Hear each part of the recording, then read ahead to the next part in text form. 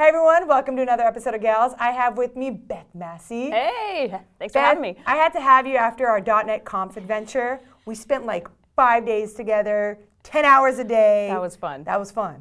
It was really hard work, but it was super fun. Yeah, I don't think people realize how much work you guys do back here behind the scenes. How much work you do? You spent months preparing. Yeah. It's one of the biggest kind of online events that we do around .NET. Yeah. So it's just like, it's a community thing too, Yeah. right? So having Skype call in Yeah. and the logistics for it were just, I Dual was like stream. super impressed with it Yeah, actually. by all the way. that good stuff. So, So you have a lot of prep. So after that week, I was like, I gotta have her on Gals.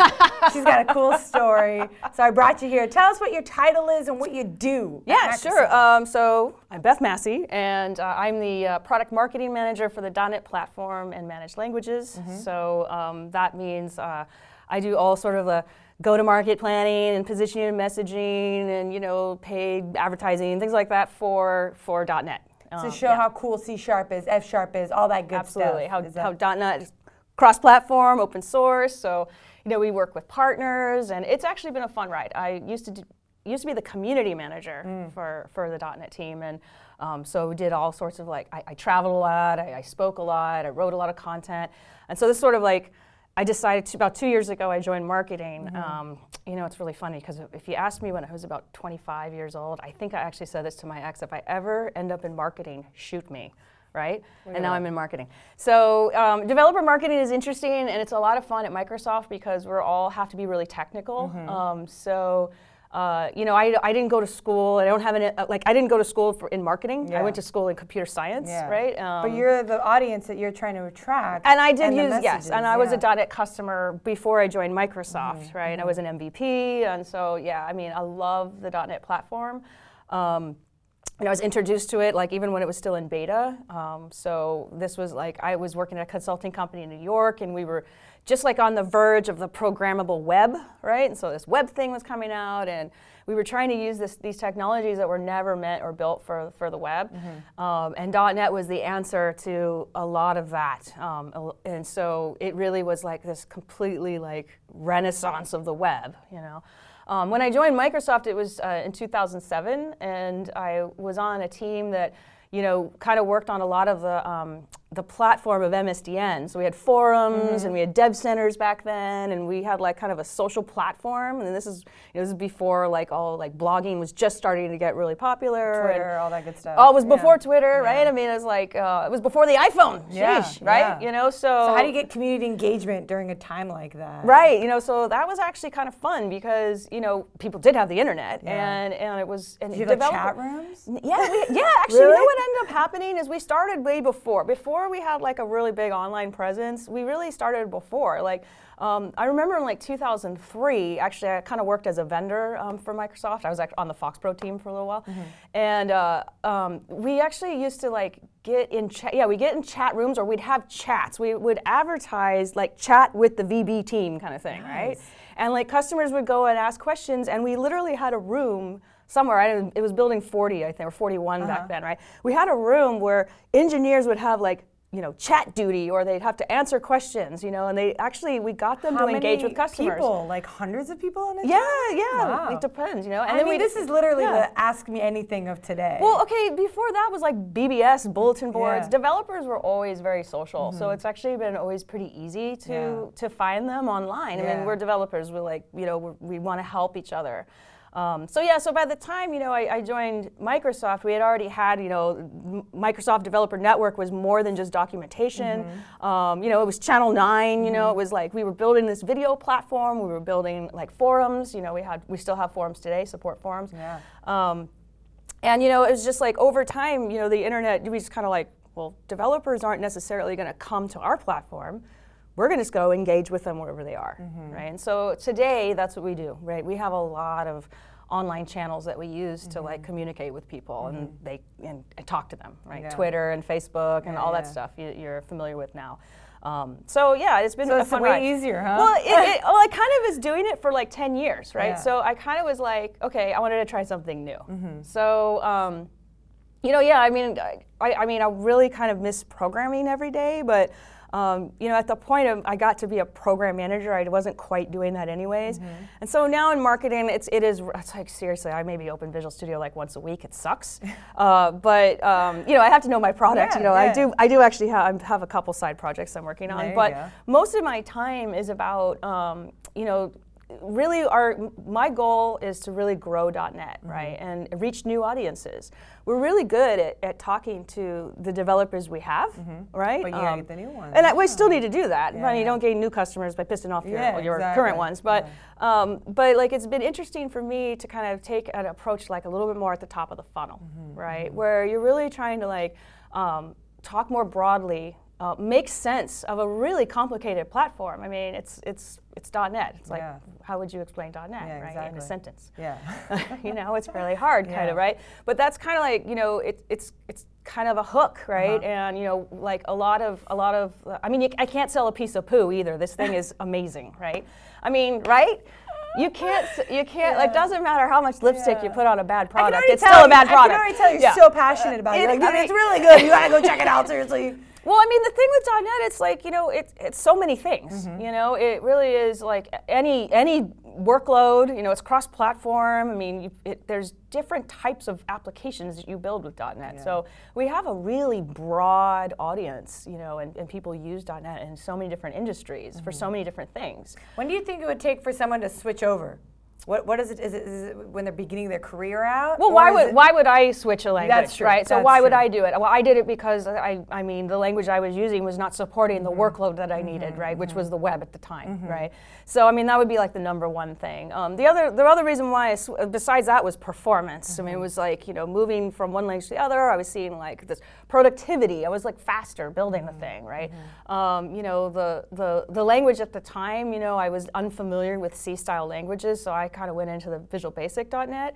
I actually never did Visual Basic. I just went right into Visual Basic .NET, and I just loved the syntax. So I think you fall in love with a few things. You fall in love with productivity. You fall in love with the language because that's what you see every second that you're building something. So that at the time, that's Visual Studio, right? And then the things that accompany it, right? Like a cool IDE and or a cool support community. Yeah, community. Yeah. Really, it was like the reason why I even learned a language like a business programming language outside of college, because I was doing C and C++, was the community. The FoxPro community was so helpful. Like I landed a job that just was doing FoxPro, so I kind of had to learn it. But I remember like going out on BBS, CompuServe, and asking questions, and actually people answering, right? And so that actually, like a lot of that I brought with me being a community manager, like, and bringing that and saying, once, like my job is a little more at the top of the funnel now, but like it also is about like a good journey to keep you happy, right? And I couldn't do that without all of the amazing team that I work with, and the engineering team.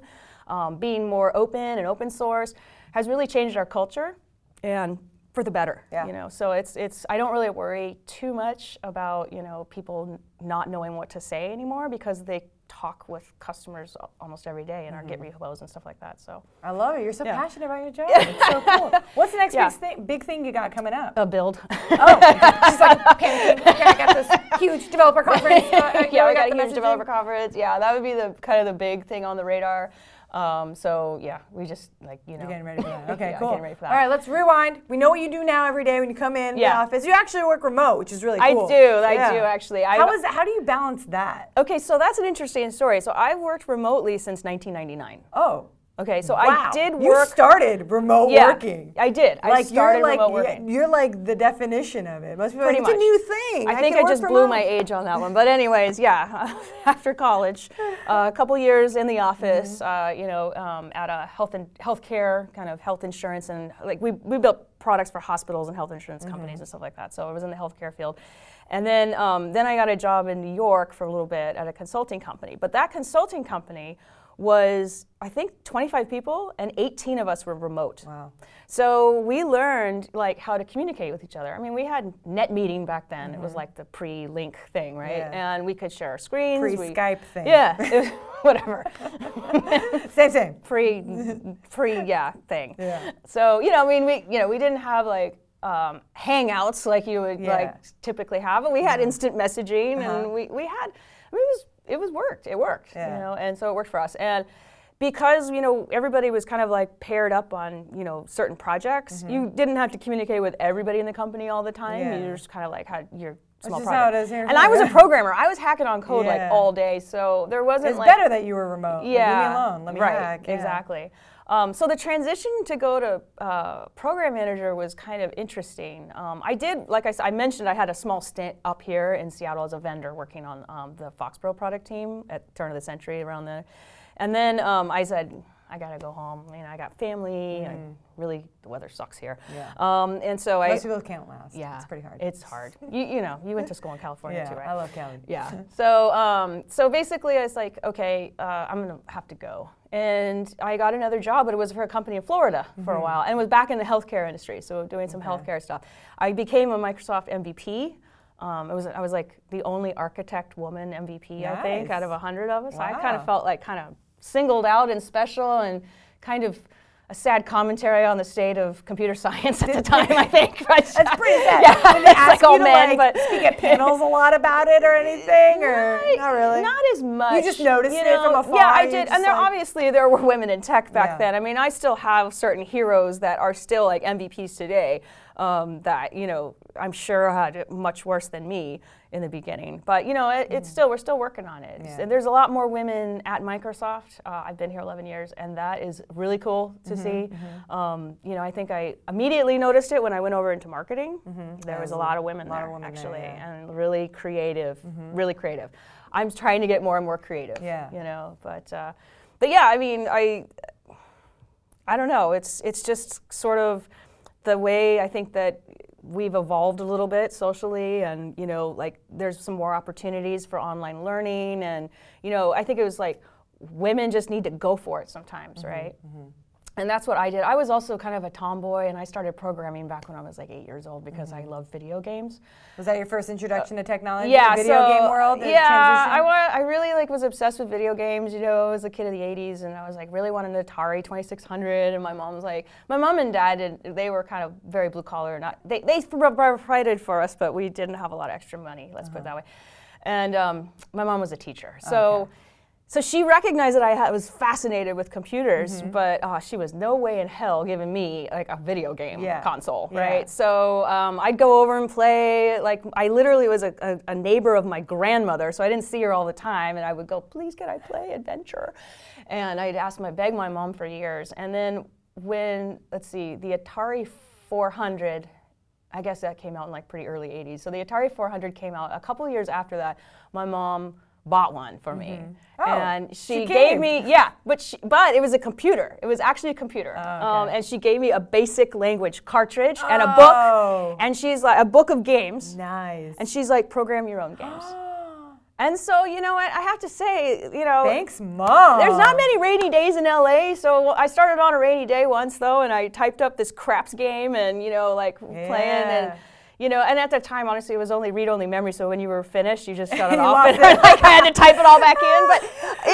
But you know, that actually helped me learn BASIC. Yeah. So you know, and I was always fascinated when my dad brought over like laptops, which were the size of giant suitcases with a screen on the end, and I would like learn DOS or something like that. So that was like how I got kind of introduced to it, and then that was like what, 8, 9, 10? I was like, I think I was 8. Yeah, I think. And then what happened after? Was high school? What was high school Beth like? High school, so it was cool because we actually had programming classes in high school. I don't think there's a lot. I mean, it's getting better maybe. It was getting really worse for a while, but I learned Pascal. Oh, cool. Yeah, so I learned Pascal and on like IBM, I donated a bunch of machines, like I think there were 86s or something, like machines to our school. So, and we would just hack on, they were like the double click keyboards. So it always sounded like you were typing really fast, and you're not. And I learned Pascal, and then when I went to community college at El Camino, you probably know where this is. I went to El Camino College. We're from the same little town. Yeah, community college in LA. And I took another Pascal class, and then I took a C class, and then I was like, you know, I think I could probably do this programming thing, but I really wanted to be a graphic designer. I wanted to go into graphic design, and I started taking classes in graphic design and went, shit, I suck at this. Really? Yeah, I mean, I'm good at Well, drawing. you're so good at that creative thing. Yeah, I mean, like, I was bad. I was just like, crap. Well, you're good at drawing? Yeah, I'm good at drawing, but the graphic design. You're good at computer programming. You're good at drawing, but you're going to get the graphic design. Yeah, and I try to paint, but like the level at which people were already at, like in graphic design, and just at community college, I realized that, oh crap. And then my mom just sat me down, and she's like, well, sometimes, you're really good at the stuff that you maybe don't have the most passion for. She's like, but you should explore it because maybe you will have more passion for it. And I know you have enough passion in computers. And I said, yeah, you're probably right. So I started doing more computer classes and math classes. I hated the math part. I actually almost had a minor in anthropology because I didn't want to take math classes, but I ended up with a minor in math. But you can get away with not using too much math in programming. It's more like logic and all that Actually, good stuff. that was interesting because, I went into business programming when I got the job, and I was like, wow, like the most math I use is I need to calculate how many Sundays are in a year. You know what I mean? Sweet. So the computer does a lot for you. You don't have to worry about too much. Yeah, I mean, I wasn't like super like, I wasn't working for Lawrence Livermore Labs on, in the government and hacking cryptography. And I mean, I could have at that time. Actually, I was like really hoping to get a job at Lawrence Livermore Lab.